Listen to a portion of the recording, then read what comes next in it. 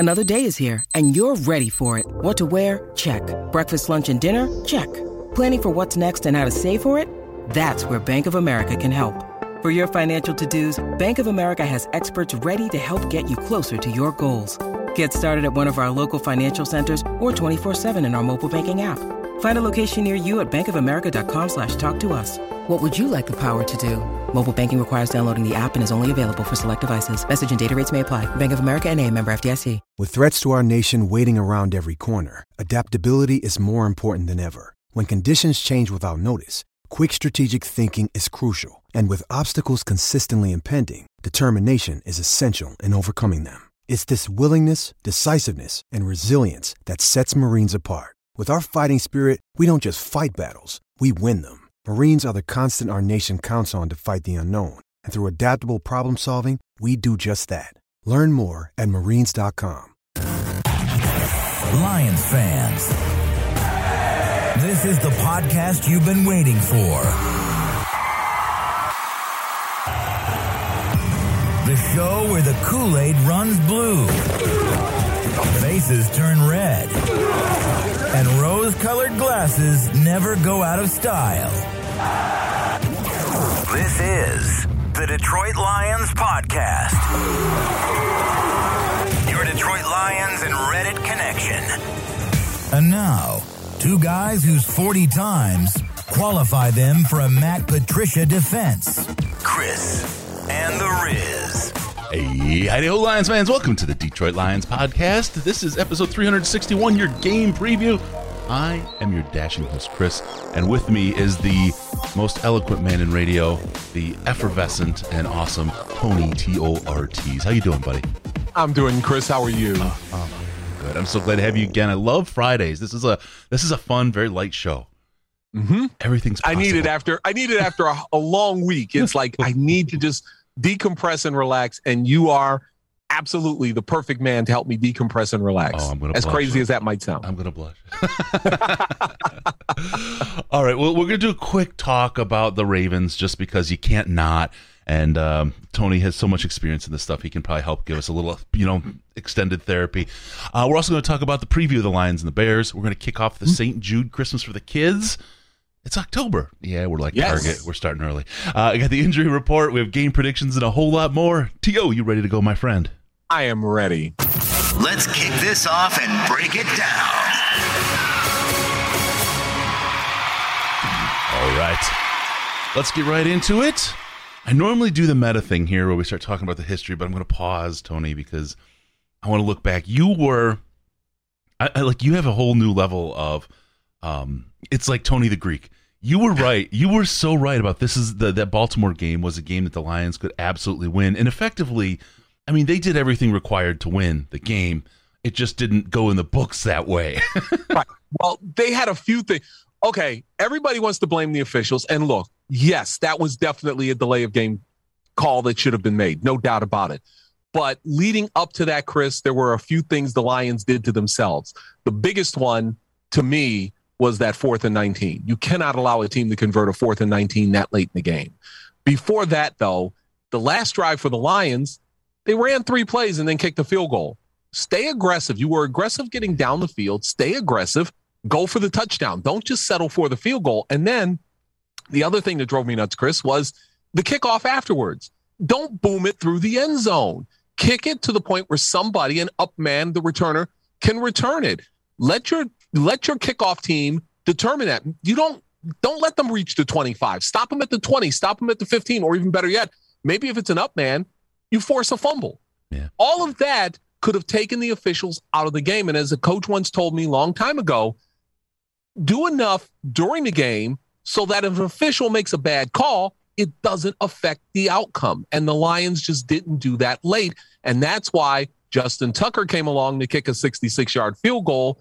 And Lions fans basically had another chapter in the book of disappointing losses that they've seen from this franchise. There's so many games that are within 3 points of one another that almost every game or the majority of the games in a week at least, are within the hands of the officials messing up. It's just too close. There's too much parity in the league to say, hey, you have to be able to outplay both the other team and put yourself in a position where the officials can't hurt you. It just doesn't happen regularly enough.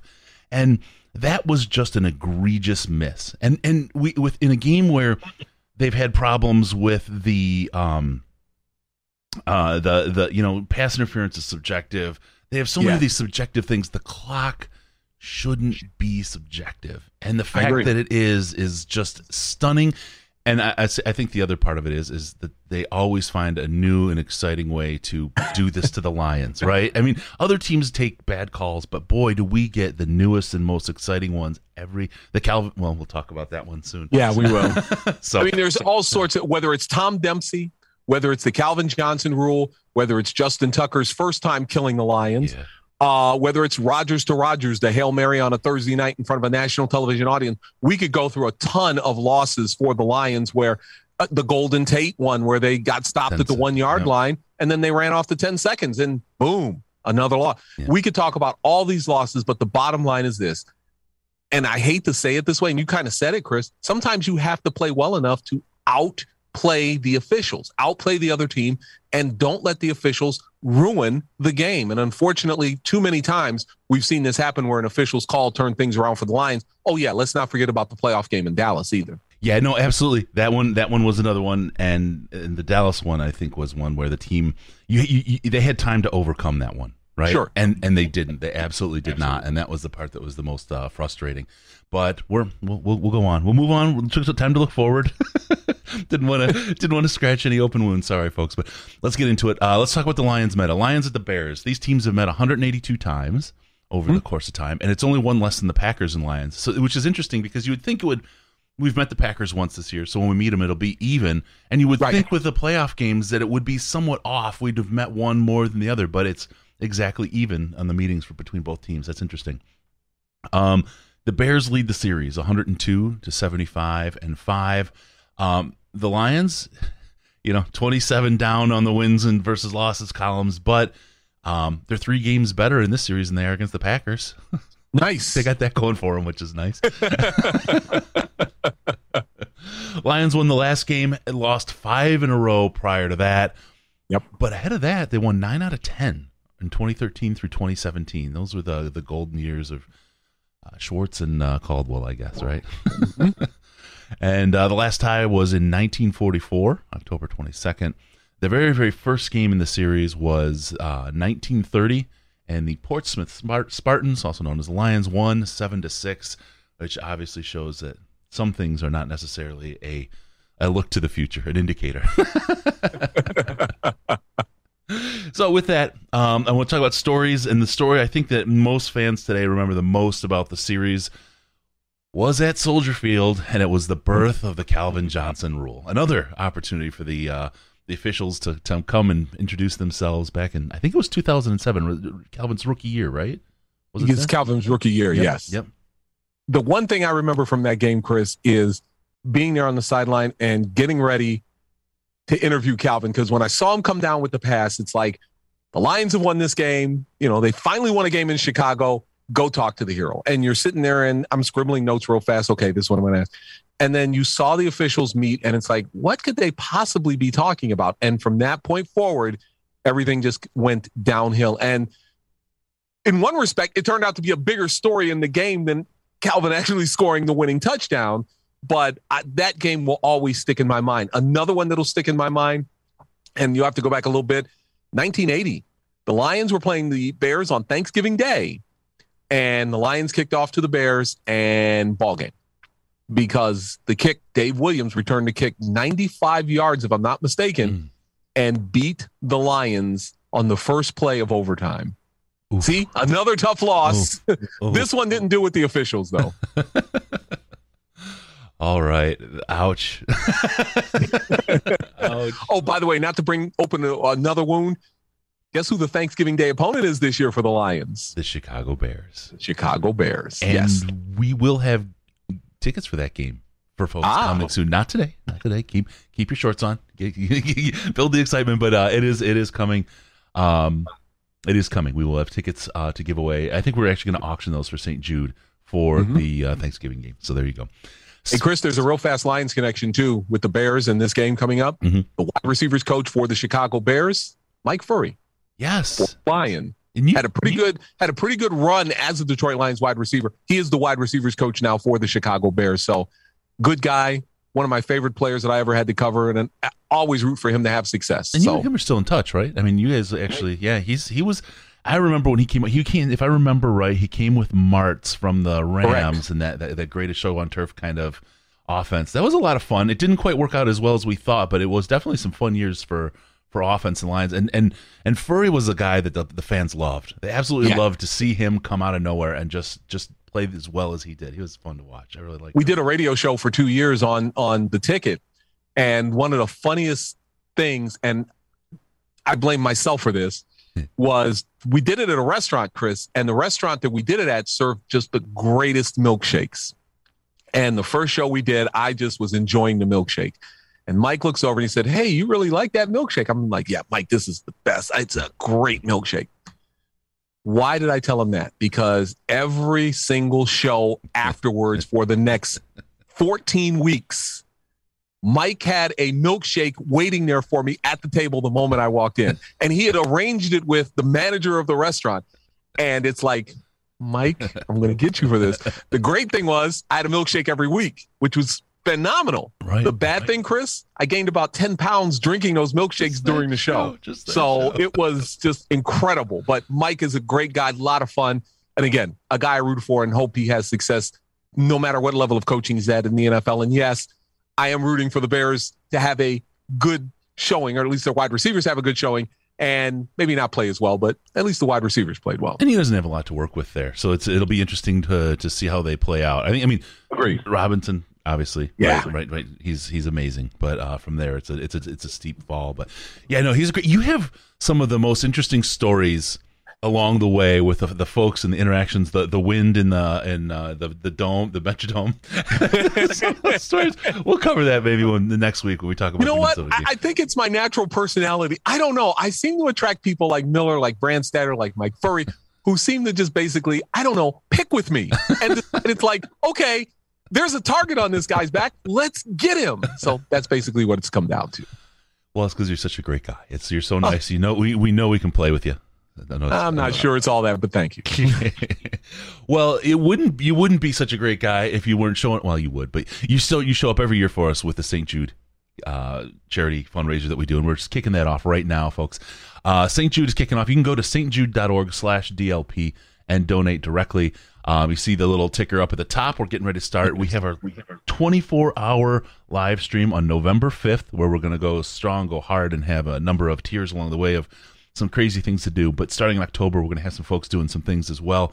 Right now, if you donate at stjude.org/DLP and use the hashtag Jamie's Pies, Jamie, one of our Slack Patreon people, is going to take a pie in the face and video it for every $100 we raise. And we'll put the video on the shows throughout the weeks of October and show them his wife, his kids, his neighbors. Everybody's lining up. I have an assumption that they're probably going to be donating money just so they can pie him in the face. But join the fun.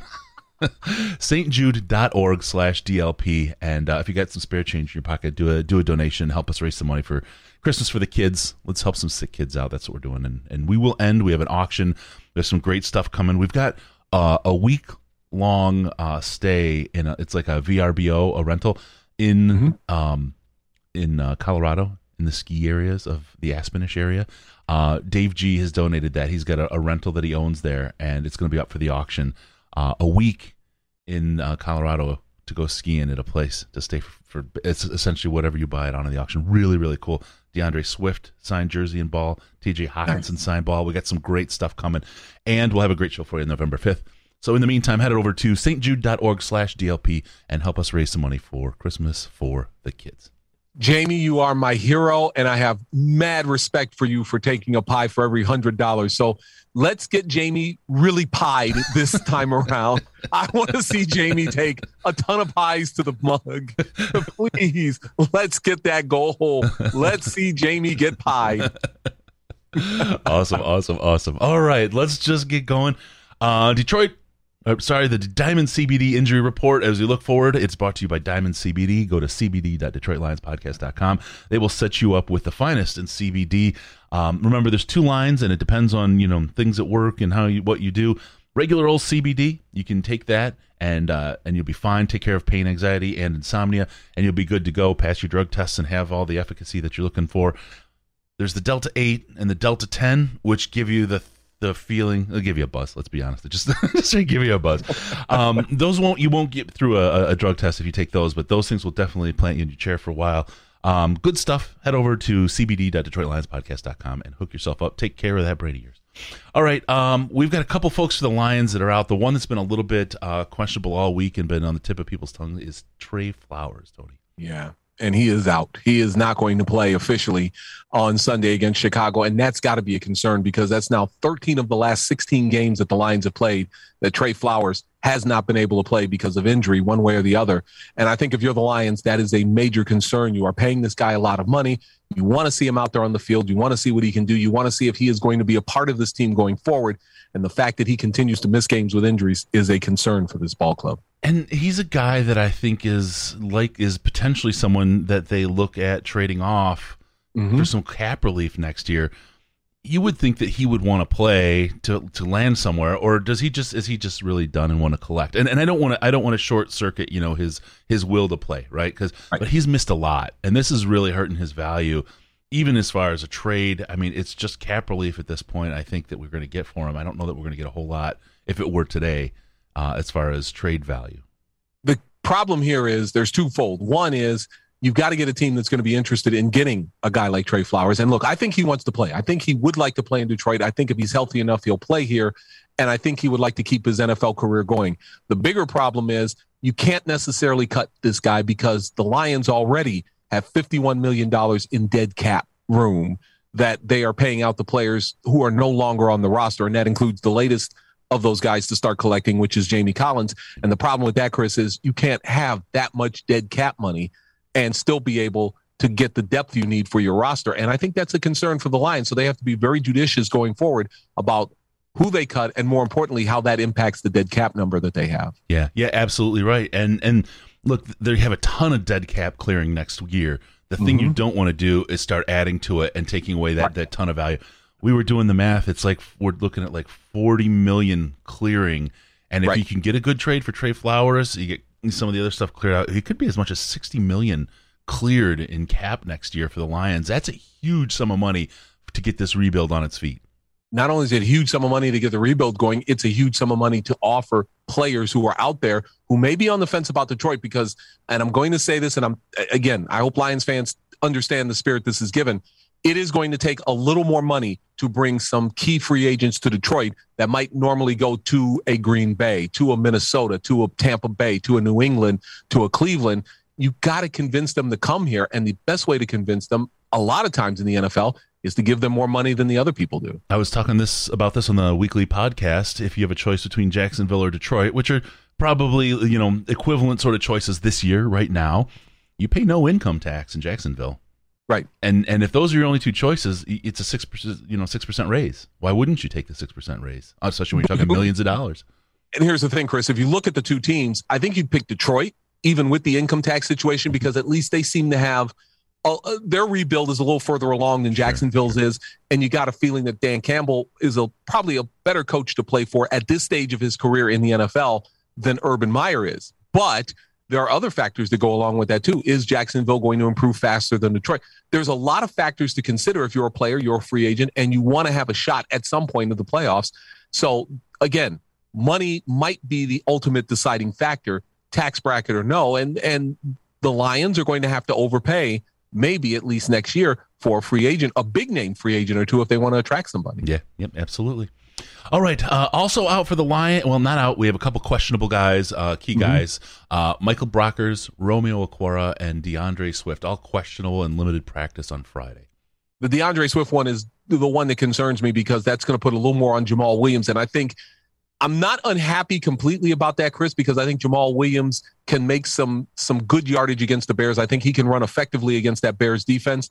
But DeAndre Swift is such an important part of the Yes.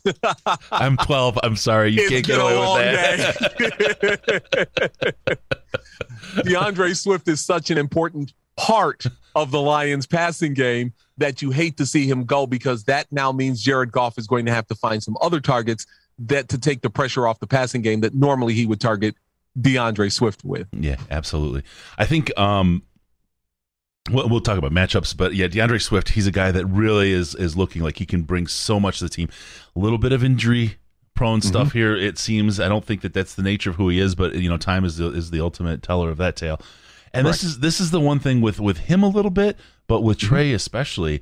The key ability of a football player is availability, right? Correct. And as great as Swift is, this kind of injury bug and this kind of being gimped up all the time, it seems like we've really got to get that out of there and see, because he has a ceiling that's just through the roof. Absolutely. I got it. All right. And here's the thing. I didn't realize he could be so good a pass receiver as he is this year with Jared Goff. That part of his game has really taken off and improved, and I like the opportunities that he has there. He reminds me when he does get into open space a little bit, and I'm going to bring up another name that it's going to make Lions fans wistful, Jahvid Best.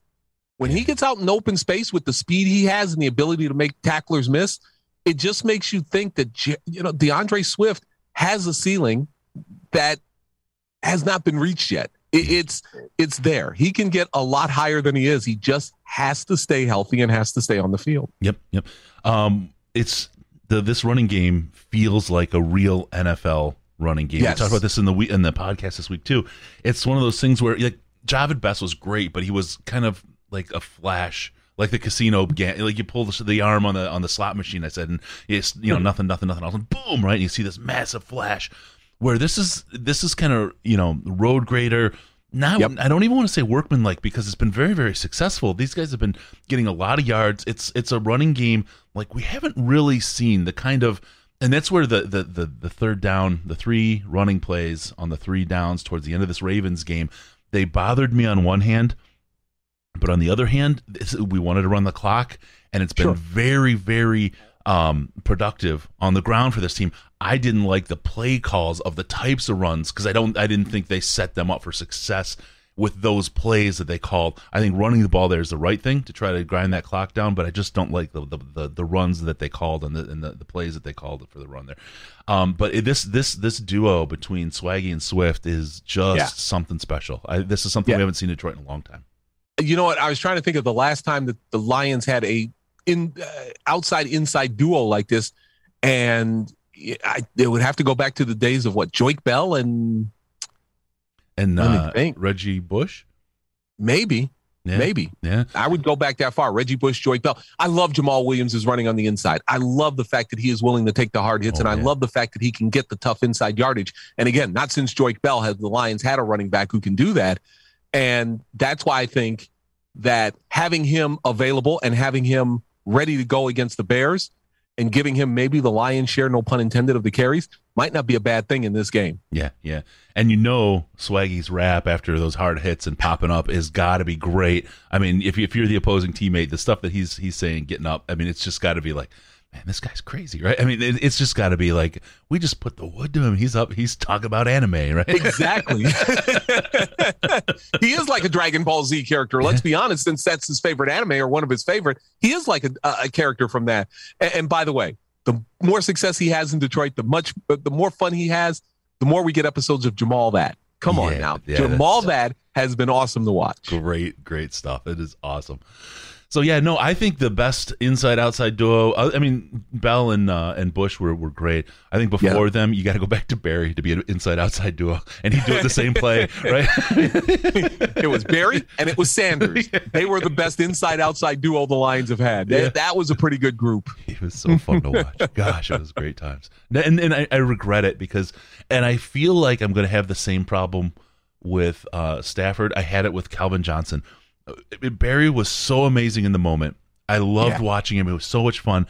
And I realized he was special, but I don't think that I really realized just how special he was in the moment. And it was afterward that I saw that. And I think with Goff, people are starting to have that same kind of feeling with Matthew Stafford. Great that we have a run that takes a little bit of the spotlight off of that, but it's just it's so hard to be the second man in after Matthew Stafford. I would never want that job. Agreed. And look, if you look at Jared Goff's numbers, Chris, they're not bad. He's put up some decent numbers as the quarterback of the Lions. The problem is he's not putting up the numbers that Matthew Stafford is putting up in Los Angeles. And when you put the two numbers side by side, when you look at one guy who's 0-3 and you look at the other guy who's 3-0 and people are talking about him after the first month of the season as the MVP of the NFL, it just looks really bad by comparison. I think Goff is on pace for almost 5,000 yards if he holds up at the radius, which is crazy good, right? And that is Stafford numbers, and it's better than Stafford numbers in some years, right? I mean, those will he hold up? We'll see. We'll see how that goes.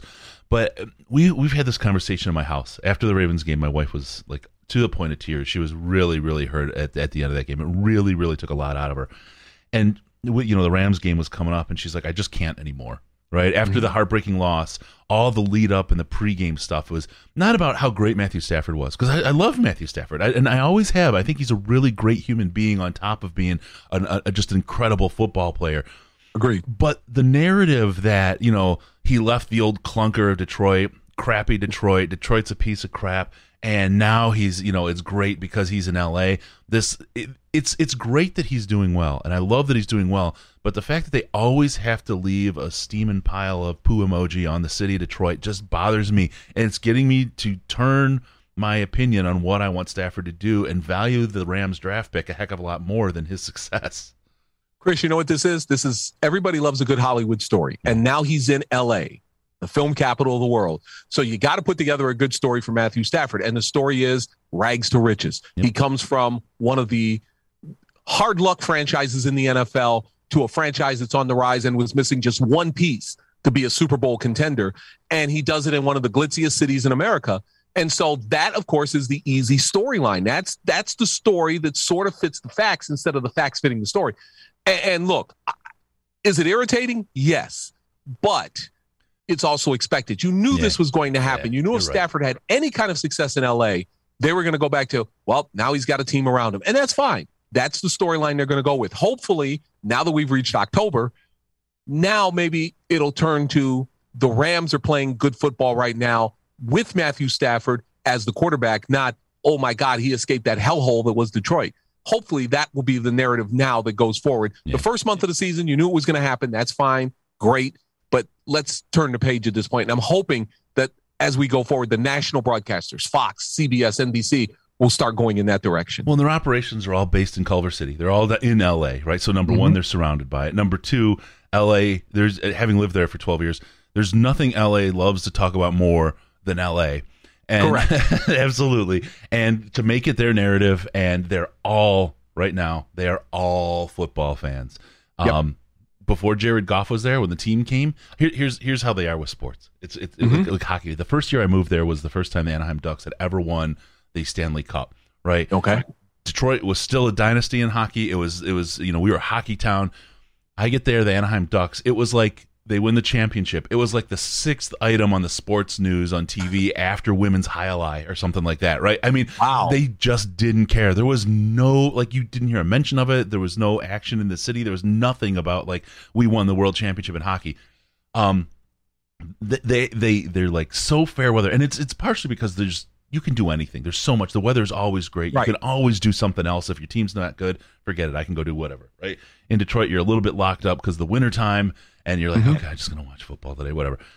So I get that, but it's L.A. Boy, it's a funny market. It's a funny. They'll as soon as things go wrong, they will abandon it, and they'll run away and change the narrative. Chris, you can confirm this. There are two teams that I think in L.A. have the most support, that people will support through win and win. The LA Dodgers and the LA Lakers. Yep. Those are the two teams I think, just based on being an outsider looking in, those are the two teams that I think everybody in Los Angeles, or a lot of people in Los Angeles, get behind and support.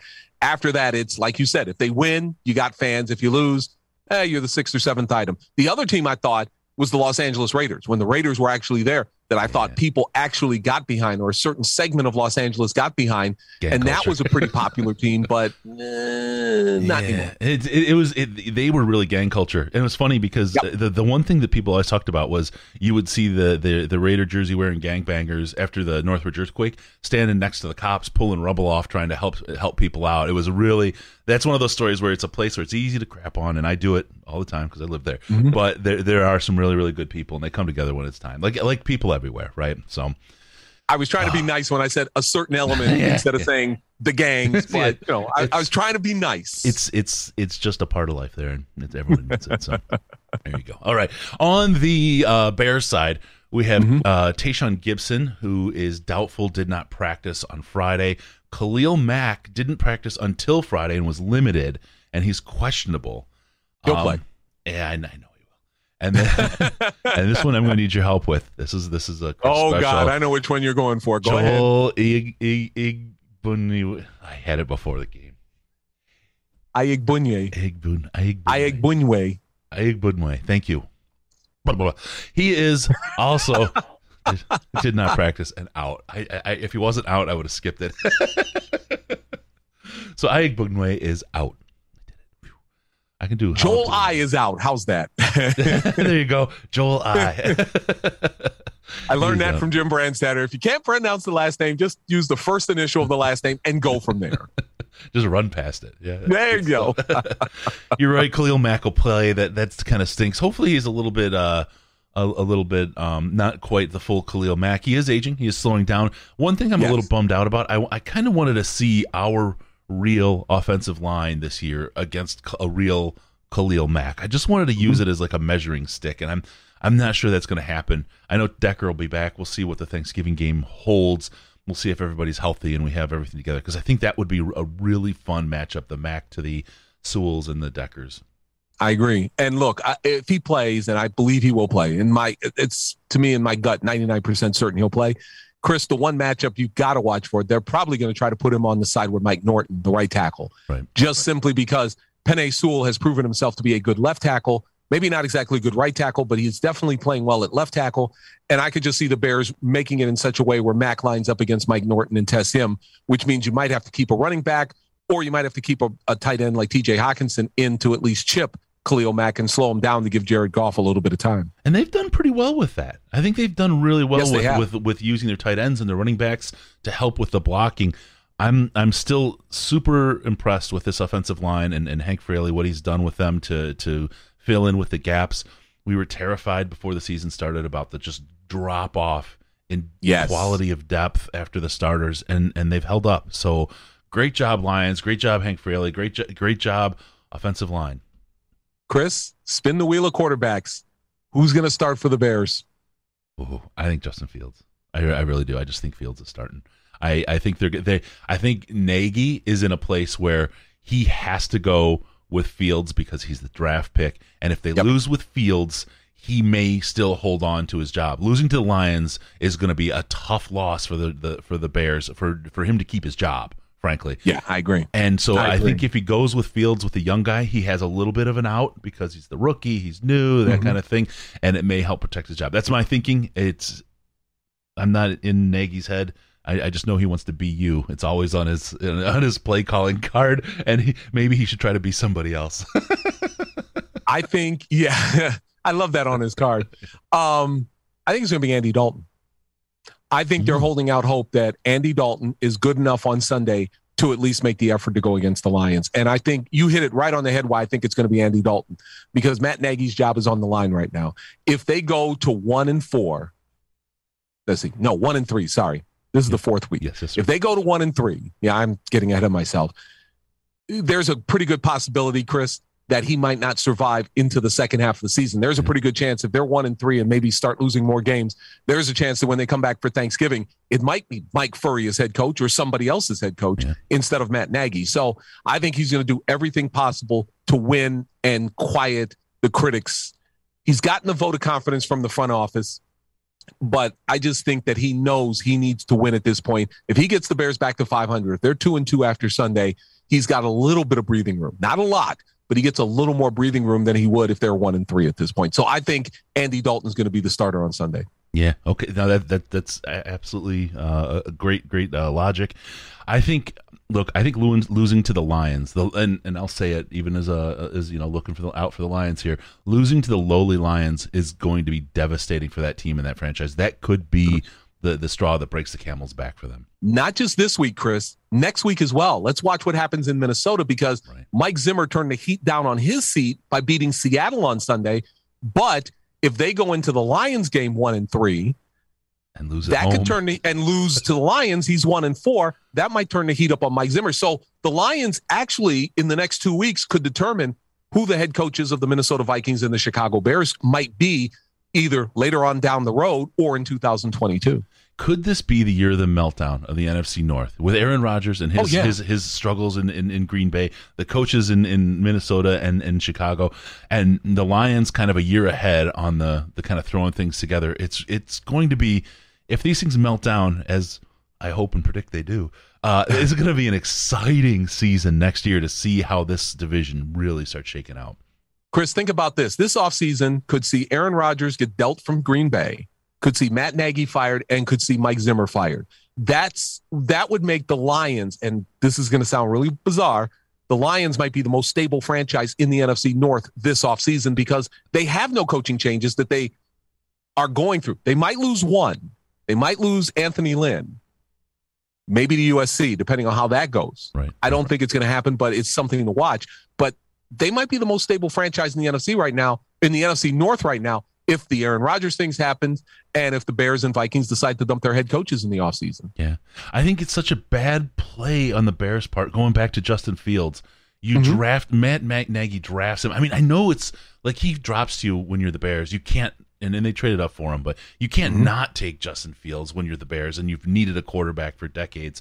But you're on your last legs as a coach. You don't draft a quarterback, because that's just never the solution for your team, is a draft pick quarterback, right? I mean, that's just such a crazy move. It's as if we would have, instead of Okudah, we'd have drafted, I don't remember last year, a quarterback for development. Tua Tagovailoa. Yeah, Tua. Thank you very much. Good one. Tua, when we have Stafford in hand, like we think we do, can you imagine what his departure would have been like if we'd have drafted Tua? Like what the storyline would have been around that whole thing? And you think Aaron Rodgers' thing was a mess? This would be it would be a dumpster fire, right? But to try to save, you don't do that to save your job as a GM and a head coach. Gosh. You can't do that. You draft a quarterback like that if you know you're going to have another year or two with him. Right. Not draft a quarterback with the 10th overall pick that you traded up for, knowing that you might not be there in year two when he's supposed to make the biggest jump from year one. So after an interesting draft. Sorry, say it again. After giving away the farm for your last quarterback that you got that didn't do anything for you. It was an interesting pick, and it was one that I liked at the time. But when you sit down and you look at it like you just did, Chris, it's crazy to think that Matt Nagy's job hinges on whether Justin Fields actually develops into a good NFL quarterback. And based on what I saw against the Cleveland Browns, and I watched that game with interest, Chris, he looked awful. He got sacked 9 times, and I think half the sacks were because he held on to the ball too long. And if you're Justin Fields, if you're Matt Nagy, you got to design the offense in such a way to get the ball out of his hands quickly.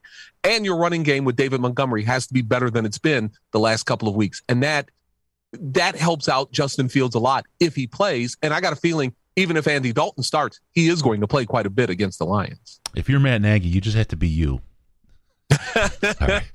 All right. I think that covers the matchups. I think we got good coverage on there. Let's talk about the odds, brought to you by Amazon. Amazon.DetroitLionsPodcast.com. Anytime you want to buy something from Amazon, from anywhere, don't go see people. Don't interact with other humans. There's cooties out there. Go to Amazon.DetroitLionsPodcast.com. Get yourself everything you need and live the happy life of a healthy person that doesn't have to deal with other sicky ickies. All right. I accuse my wife of having cooties all the time, so there you go. All right. My wife actually does. She is absolutely miserable right now. She is. Oh, God, I feel so bad for her. All right. Where's Vegas? The spread is an interesting Bears favored at -3. Stay away. Yeah. Stay away. Yeah. My opinion, stay away. I think the game is going to be a close one, and I think a little too close for you to either take the 3 or give the. I'm sorry. I'd stay away from the line just in case. Yeah. No, I agree with you. Well, we'll talk about that. All right. Money line has the Lions at +125, and the Bears at minus 145. I mean, if I have to pick one between those, I'm going to take the Lions. Yep. I don't like that minus 145 because it is just too close, right? I agree. I'd take the plus 125 in this case with the money line. Yep. Over under 41. I didn't quiz you on it. Sorry, Tony. I usually do. That's okay. 41. That's a low over under, I think, but I think it's still high. I think it's high. I think it's going to be a lower scoring game than that. I think, yeah. See, that's the thing. I think it's going to be low scoring. The weather in Chicago makes me think it's going to be low scoring, and we'll talk about that in a moment. But just when you think it's going to be a low scoring game, it especially with these two clubs, you just never know. I'm sorry. The only thing I look at is the money line at this point. The over under and the actual point spread I would stay away from, because just when you think it's going to be low scoring, this could be a high scoring game. And it wouldn't surprise me, based on the way both defenses played last week, if this thing turns out to be a decently high scoring game, well above 41. And it would be based on the run game, right? I mean, you would just see absolutely. These guys mudding it out. And if you think about Montgomery, you think about Williams, and even Swift, if he's playing, those are guys that are going to be able to move the ball against defenses that aren't at their peak in covering the run. We'll put it that way. Correct. So I would stay away from that. Like I said, the only thing I would, if it's my money, I stick with the money line, and that's it. That's all I'm going to look at this point. Yep. All right, we'll get to the Fanatics final outcome. If you want to get your gear, you want to rock your team swag, head to fanatics.detroitlionspodcast.com. fanatics.detroitlionspodcast.com, and go get your game day gear, your weekday wear, your college gear, hockey, Pistons, the whole deal. It's all available there, and it's the official, real, high-quality stuff. The shirts are, so soft. They're so comfortable, nice to wear. Fanatics.detroitlionspodcast.com. Okay, Tony, here you go. You're on the clock. You have a prediction for the Lions and Bears. I do, but first let me tell you what the weather is going to be like. According to our friends at the Weather Channel, rain showers, possibility of thunderstorms arriving in the afternoon, 60% chance of rain at kickoff, 72 degrees. So factor that into your thinking here a little bit. It's a beautiful Tell you day what, for Chris, I like the Lions.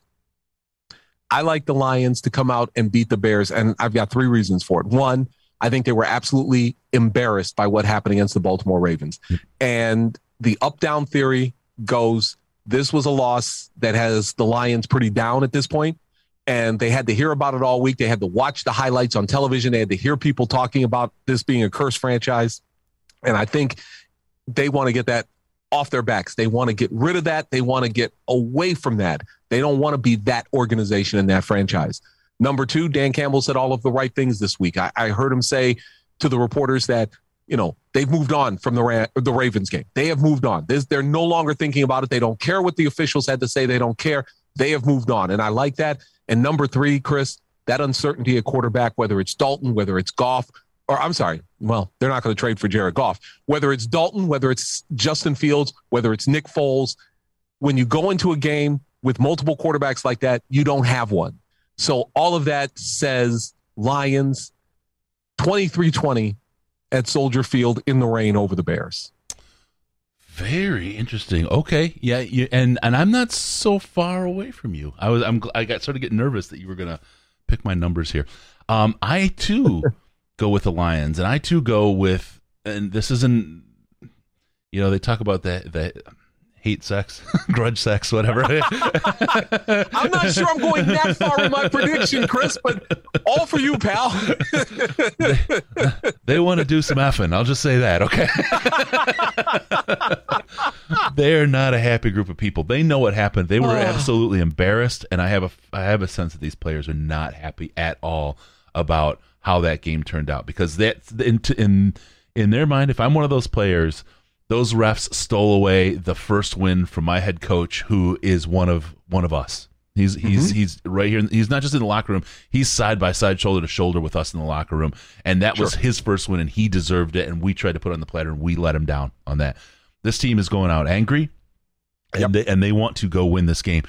Conversely, that Cleveland game, the Chicago was absolutely embarrassed. I think that they are confused. I think that they are on their heels. On their back foot, as they like to say, across the pond. I don't see them bouncing back from that against an angry Lions team. I think they're going to probably work on the fundamentals this week in practice and try to come back and play a simpler game plan and try to simplify and work on getting the ball out of Justin Fields' hands, because I think he's starting, instead of getting him sacked. I just don't think they're going to come strong enough to beat an angry Lions team who is just starving for that first win for their coach. I see this as 21-17 Lions, which is why if I lean on the over-under, if I'm forced to, I go with the under on this. But I see, again, you're under and I'm over, and it's just that just makes me crazy. The other thing, Chris, they gave up 9 sacks last week. And the Lions, the one thing they can do, as they proved against the Ravens, they can put pressure on the quarterback. And I don't care, again, if it's Dalton with the bad knee or if it's Fields or if it's Nick Foles. The Lions are going to get pressure on the quarterback. And I just think that tips the game into the Lions' favor unless the Bears come out with a quick passing attack. And even then, I don't know how effective that's going to be against the Lions. And, I mean, can you just contrast last year's the pressure from the defensive line versus this year? You talk about a 180-degree turn. I mean, what was the team? Single-digit sacks last year? It felt like it, right? It felt like it. And here's the thing, Chris. They had to generate a lot of that pressure with blitzes. This year, that's not the case. The Lions are getting pressure with 4-man fronts. Sometimes the linebackers do come in and help, but for the most part, the defensive line has been playing well enough to get pressure on quarterbacks with just simple 4-man fronts, dropping 7 in the coverage. I like that about the Lions. I like the fact that they're able to do that. That 4th and 19 play that we talked about was a 3-man rush, 8 men in coverage. But you know what? They did get a little bit of pressure before he stepped up into the pocket on Lamar Jackson. So to me, they're getting the pressure they need to this year with their defensive line, which is something they couldn't do last year under Matt Patricia, which when you think about the pedigree is a little bit surprising. And can we just really quick give credit where it due against that sure. Baltimore defense? That line was just incredible last week. That is a dream defensive line. The stunts, the scheme, it was amazing. It was absolutely amazing to see that team, that game. But I'll say on the line, in behalf of the Lions defense, and this happened with the Rams last year with the Lions and the Chiefs prior. The Lions were the team that they weren't able to pull out the win, but they built the template on how to beat that team. And Lamar Jackson, there is a template now how to contain him and how to force him to do what he's not the best at. In fact, I'm glad you brought that up, Chris, because Aaron Glenn told reporters this week at his weekly press conference that other NFL teams have contacted him about the game plan they used against the Baltimore Ravens to keep Lamar Jackson under control. That's a nice compliment, because if other teams are going to try to do what you did, that means you did something incredibly right. And the Lions did do a very good job in keeping Jackson under control. They didn't keep Justin Tucker under control. That's a different story. But they did just enough to keep them in the game and gave them a chance to win, which they couldn't pull off in the end. But still, that was an impressive game plan. Hopefully, that's similar to what they'll do against the Chicago Bears on Sunday. Yeah, and the level of improvement we've seen from this team and talent, frankly, the first 3 teams we played are all in the conversation for Super Bowl contenders. Yes. This year. We played 3 extremely tough teams this year to start out the season, and we played pretty well. In the first 2 games, we played a great half in each game and showed that we could hang with those guys and we could threaten those guys. Against the Ravens, we played a pretty decent game. We got lucky with some drops, but that's part of the game as well. I mean, we showed we could play with them and beat them. But what a way to come out of there with this team. Going into the season, looking at the talent, and if you would have said Jeff Okudah was out in game 1, and you looked at who we were playing, you would have just turned and said, these are going to be blowouts. We're going to lose Taylor Decker and Jeff Okudah.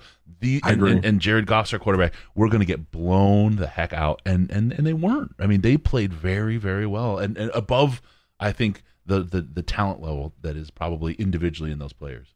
There were so many people who thought that the Lions were going to get blown out by the Baltimore Ravens that it was surprising to me that when I said, okay, the Lions are going to keep this close and they'll have a chance to win, people looked at me like I was crazy. They were, oh, you're a homer. No, it's just the fact that the Ravens played such a big game against the Chiefs the week before that they could not manufacture the same kind of excitement, the same type of energy level, the same type of momentum that they did against Kansas City, against the Lions, and the Lions took advantage. That's why I think the Lions will have that momentum coming into Sunday against Chicago, because they want to shut their critics up. They want to prove that what you saw against the Baltimore Ravens was exactly the way this team is going to play. And again, when you lose a game like that, the way they did, the next week, you want to go out there and prove to everybody that was a fluke, that that's not your team, that you're not the bad news bears or the hard luck Lions. You want to go out there and prove that you are a better team than that. I used to think you were Morpheus with the red pill versus blue pill option when we talk. I've come to learn that you are the Oracle. Wow. I'm not sure how to take. Thank you. It was definitely being Thanos, but thank you. All right. Thank you, everybody. Don't forget, we have a post-game show. It'll be Sandman and I this week, right after the game on Sunday, hopefully celebrating a Lions win over the Bears. Lions Nation Unite. Don't forget, lionsnationunite.com. Great place to go. Herman Morris started a wave, and it's the fans' job to keep it going. A lot of great conversation going on there. Get over there, join it, have some fun. Don't forget about our super chat when you see us on Sunday or today. You can still get them in there. And don't forget about us on Patreon. Patreon.com/Detroit Lions Podcast. Patreon.com/Detroit Lions Podcast. Get in there.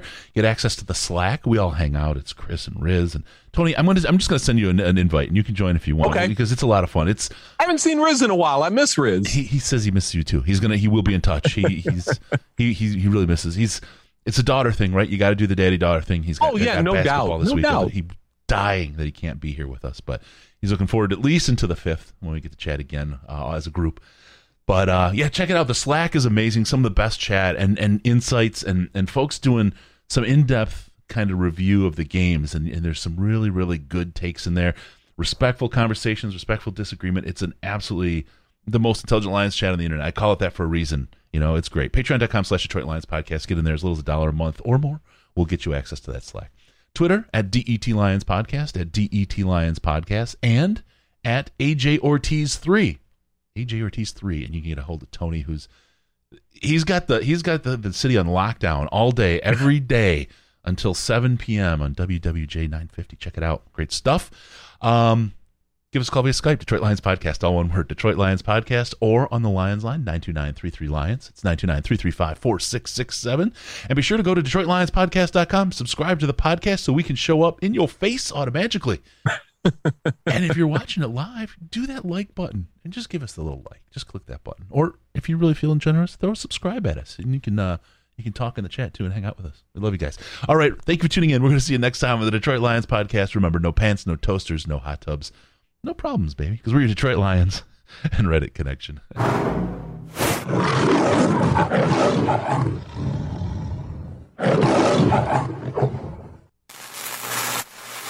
Final seconds winding down, and look at that. How big is that? Chris and Case out of time. Pack the bag, start the plane. This show is over. You've had enough of that shit.